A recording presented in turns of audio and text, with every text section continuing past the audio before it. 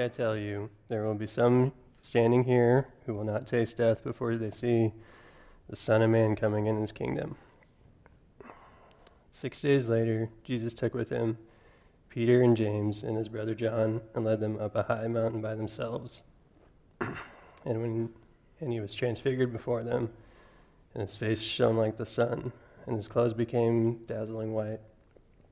And suddenly there appeared to them Moses and Elijah talking with Jesus. Then Peter said to Jesus, Lord, it is good for us to be here.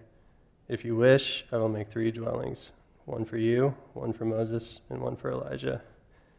And while he was still speaking, suddenly a bright cloud overshadowed them, and from the cloud came a voice, This is my Son, the Beloved, and with him I'm very pleased. Listen to him.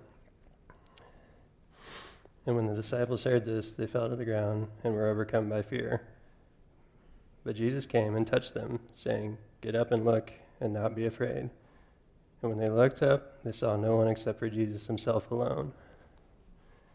As they were coming down the mountain, Jesus ordered them, Tell no one about the vision until after the Son of Man has been raised from the dead. And the disciples asked him, Why then do the scribes say that Elijah must come first? He replied, Elijah is indeed coming, and he will restore all things.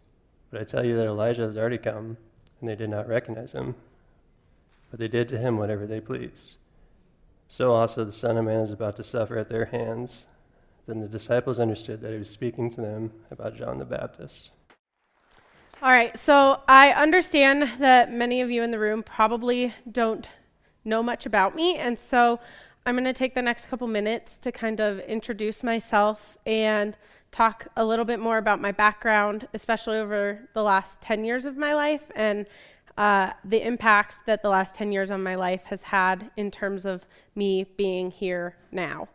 So when Adam approached me in November and asked if I would give the message today, I, as he said earlier, reluctantly accepted. And I started working on this section of Matthew and was really excited about the transfiguration story, but I was also really conflicted about how to tie that in with what it meant to me, what it meant to you all in the room. And so I started really praying on it, especially in my morning prayer time. And so what I realized was I was starting to become super reminiscent over the last 10 years of my life. And as I was reading Transfiguration and really reflecting on it and how Jesus goes through such a massive change in front of these disciples, I started reflecting on all of the changes and risks that I've taken over the last 10 years and what that has looked like for me. And so we're going to flash back to 15-year-old Lexi. And if you were to ask 15-year-old Lexi 10 years ago what she would think, or if she would expect this, the answer would be no. 15-year-old Lexi wanted to be a labor and delivery nurse. That was like my life's dream. I was dead set, probably from the age of 10, that is what I was going to do. I was going to be a labor and delivery nurse. And obviously, that didn't work out very well for me. And so then so this was my sophomore year of high school when I was 15, and I had a really rough 4 years of high school, especially like starting in my sophomore year. I experienced a lot of grief. I lost a lot of friends in high school, specifically like death kind of loss over the course of the 4 years, but started in my sophomore year of high school. So I was experiencing a lot of grief during my sophomore year and was really struggling with coping mechanisms. And so that kind of put me into a downward spiral. Some of that downward spiral looked like drinking and partying and going behind my parents' backs. And so there was a level of trust that was lost. And so that downward spiral then came to a point my junior year of high school when I met my husband, Drew. And he and his family invited me to start going to church with them at the childhood church that he grew up at. And so I started going to church with him and his family, and that was the first time in a long time that I had been introduced back into church after growing up in the church my entire childhood. And so that experience of going to church with his family was kind of my saving grace and my pivotal moment where I started to connect the dots and really learn coping mechanisms. And so I like to think that experience is kind of what saved the trajectory of my life. And then luckily that happened at the beginning of my junior year, because at the end of my junior year, I lost one of my very best friends. And so that experience was extremely hard for me to handle. And luckily, coping skills were a lot better. And so I survived that, thank goodness, because I don't think I would have otherwise. And so then leading into my senior year, on New Year's Eve, I get this mixed up. It's not New Year's Day morning. It's New Year's Eve day morning. It's weird. My parents and I had a break-in at our house, and it was in the middle of the night, and I was sleeping in my room. Actually woke up to this man in my bedroom talking to my cat, had to pretend like I was asleep. Long story short, ended up going through a lot of turmoil, PTSD, counseling, therapy, and all sorts of stuff for that. And it wasn't anything that my parents did wrong. I just had this awful connection to that house after that experience. And so I ended up moving out on my own halfway through my senior year of high school. And so I had my own apartment. I was working a full-time job and trying to graduate high school. And so there was a lot of risk in that, especially because I had all of these dreams and aspirations and big things that I wanted to do. And all of a sudden, I was an adult when I wasn't expecting to be an adult yet. And so then flash forward, I'm living in this apartment.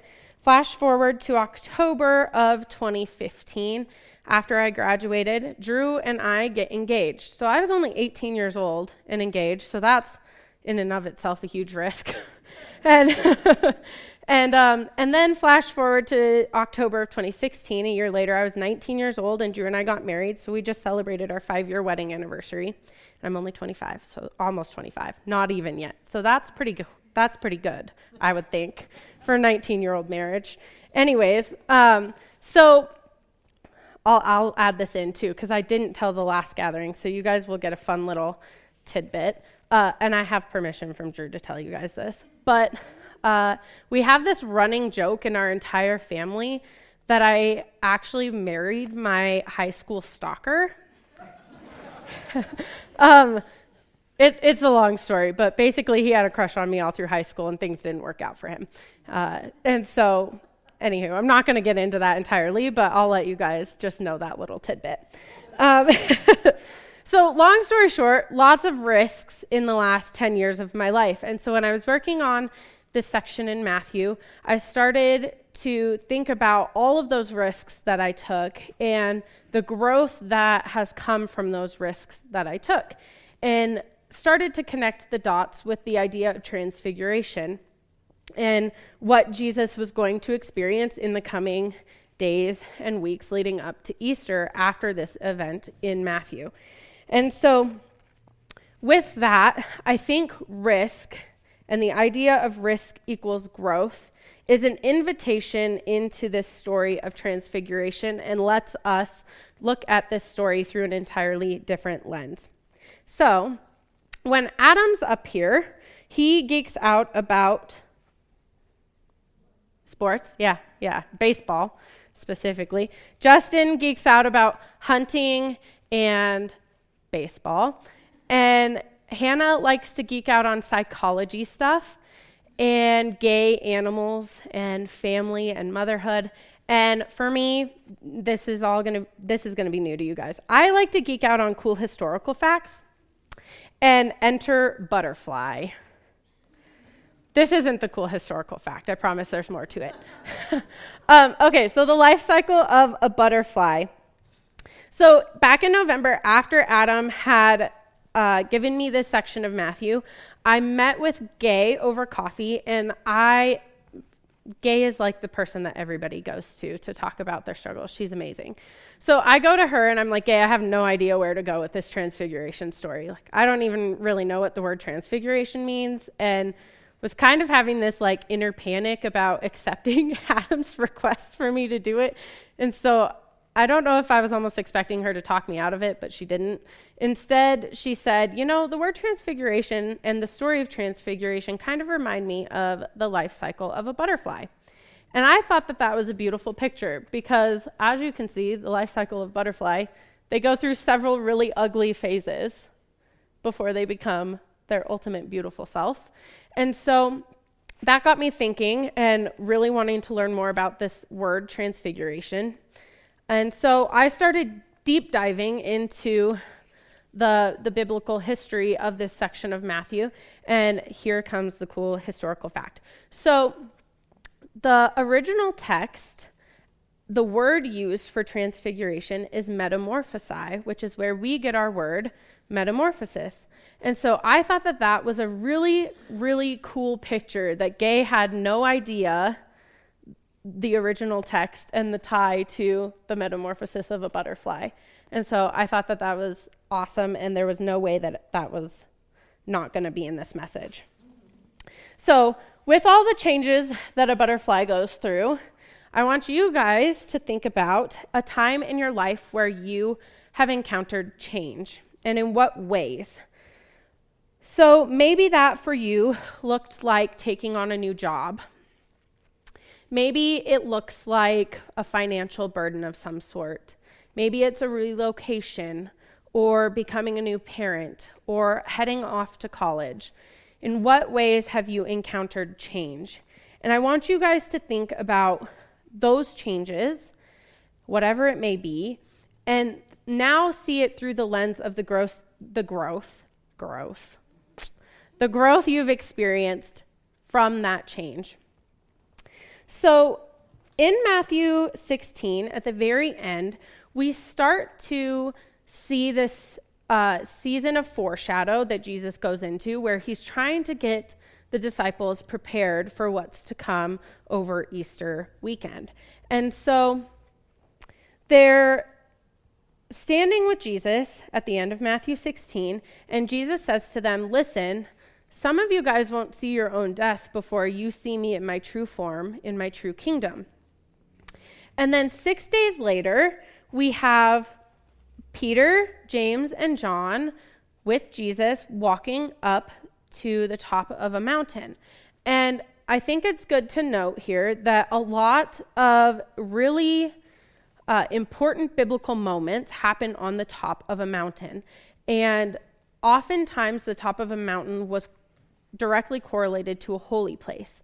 And so I like to think that Peter, James, and John were following Jesus up this mountain and were thinking to themselves that something really cool was about to happen. And so they get to the top of this mountain, and Jesus' entire appearance changes in front of them. His face shone bright as light. He was glowing in front of them. And then we have, oddly enough, Moses and Elijah appear. And Moses, from what we know, represents the law. And then the prophets represent a lot of significant things from the Old Testament. And so we have these people here, and we have Jesus who's transfigured in front of them. And Peter, in complete and total awe, asks a question, and that question is, Lord, it is good for us to be here. If you wish, I will put up 3 shelters, one for you, one for Moses, and one for Elijah. Enter another cool historical fact. So back in this time, celebrations and festivals were extremely important to these people. They were accustomed to them. They were regular events. And so one of those celebrations that they experienced every year in the fall for a week long is called the Festival of Tabernacles. It's also known as the Festival of Booths, or Seiko. And so at the Festival of Booths celebration, what happens is they build these shelters that have 2 sides and a back wall, and then the front is open, And then the top has palm leaves and branches. And the idea of this is that when they're at this specific celebration, they want to be a part of God's creation, of nature. And so if it were to start raining, they would be able to feel the rain on their bodies in the shelter. And if it were clear skies, they would be able to look up and see some of the stars through the branches. And unlike other celebrations, this celebration was peaceful, very quiet, very serene environment, instead of what we would normally think of as a big party celebration. So what this would look like is families, and oftentimes groups of families, would meet at a booth, and they would sit down at the table inside, and that is where they would eat all of their meals. So anything that they would eat would happen in a booth. And the idea of this was that they would get to experience the peace and quiet and give God thanks for his deliverance of his people from the 40 years in the wilderness. And so it was a very personable moment for them. And so I think in this moment where we have Peter asking Jesus this question about building 3 shelters, I think it's correlated to the Festival of Booths and the idea of giving thanksgiving at this Festival of Booths celebration. And so I think in Peter's mind, he could have been thinking, I could set up 3 shelters. You guys could stay here a little longer and we could really spend time giving thanks.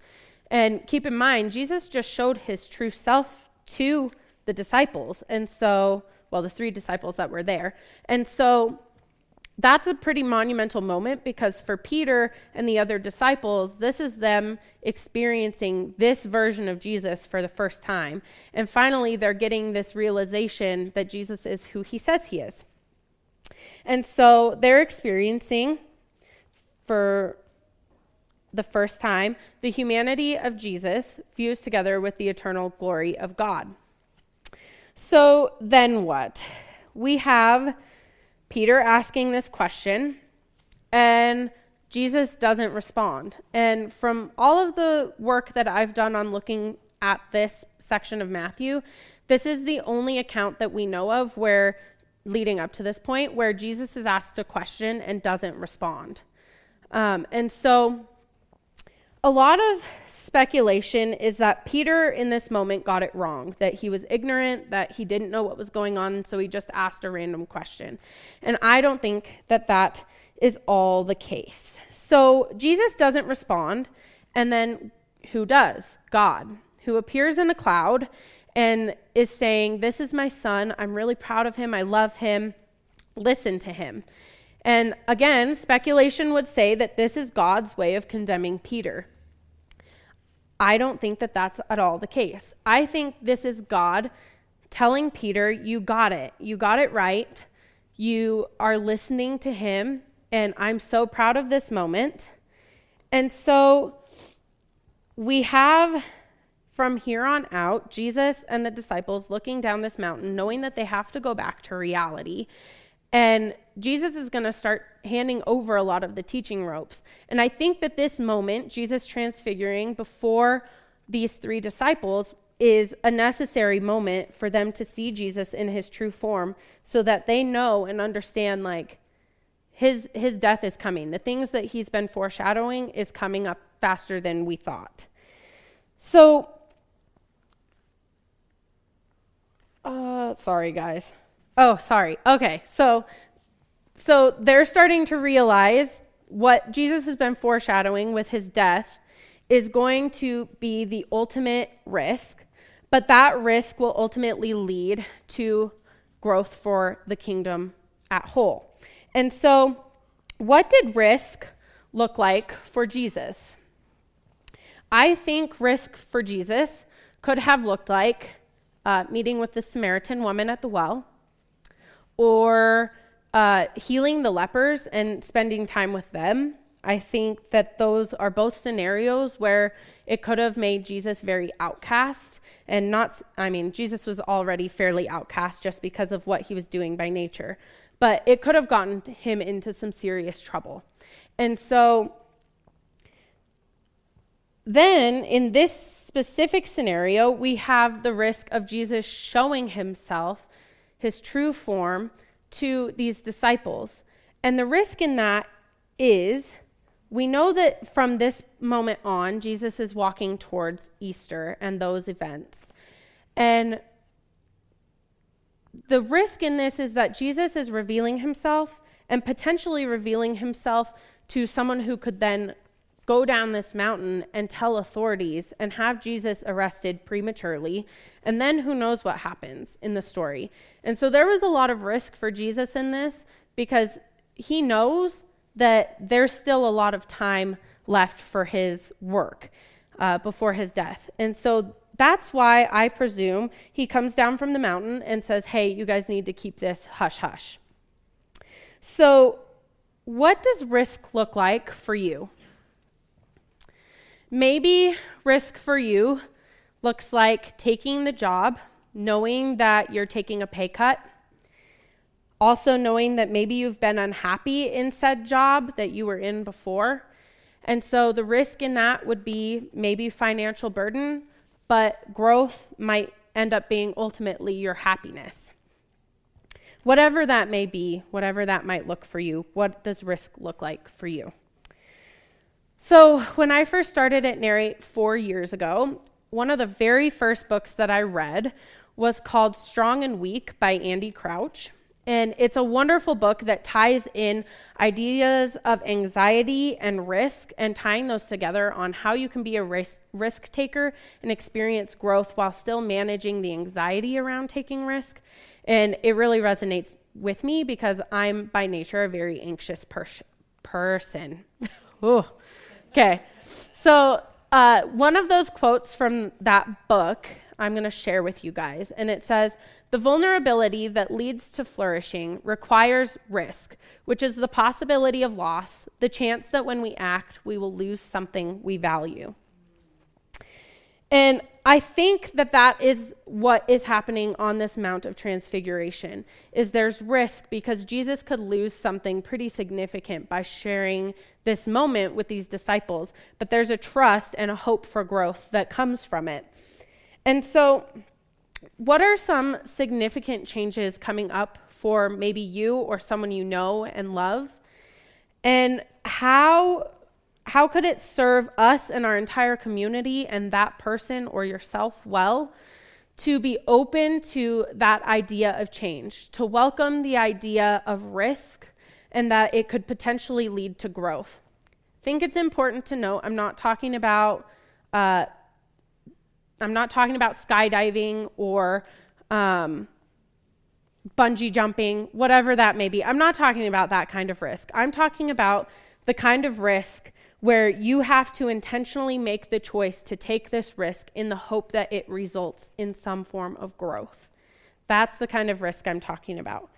And so what are those significant changes coming up that you could really pay attention to and either help the person that you're thinking of or welcome help in from another person for your own change or thing that's coming up? I'm really convinced that in this next season of the church as a whole, that we have to welcome the idea that community equals everything. That when one person is experiencing a change or really taking a risk in something, hoping that it results in growth, that everybody assumes that this is their risk too. One person's risk equals another person's risk, everyone's risk. So the hope is that then that person who is experiencing that risk or that change has everybody around them supporting them. And so when that one person going through that change experiences growth, everyone from their community who was with them through that experience experiences the growth with them because they've taken that risk on as if it were their own. So as the band comes forward and the ushers come forward, I would like to close out this message. So we have Peter standing on top of this mountain with Jesus, James, and John. And I think Peter asked this question not because he was ignorant not because he didn't know what was going on or didn't understand the context of what was happening before him with Jesus. But in fact, he was actually getting it right. Everything finally clicked for him. And Peter finally understands that things are going to get really, really ugly before they start to look more beautiful, specifically with Jesus. These things that Jesus has been foreshadowing are coming up really quickly. And the idea of that was probably scary, but they were open to that idea. Peter was open to this idea and realizes that Jesus' risk is going to take community. It's going to take his disciples and his friends to come along beside him and to support him through that moment. That Jesus' growth becomes their growth. And that for Jesus, in this moment, coming down from this mountain and walking towards Easter, community will equal everything. Thanks for listening. If you'd like to learn more about Narrate Church, find us online at narratechurch.org or look us up on Facebook or Instagram.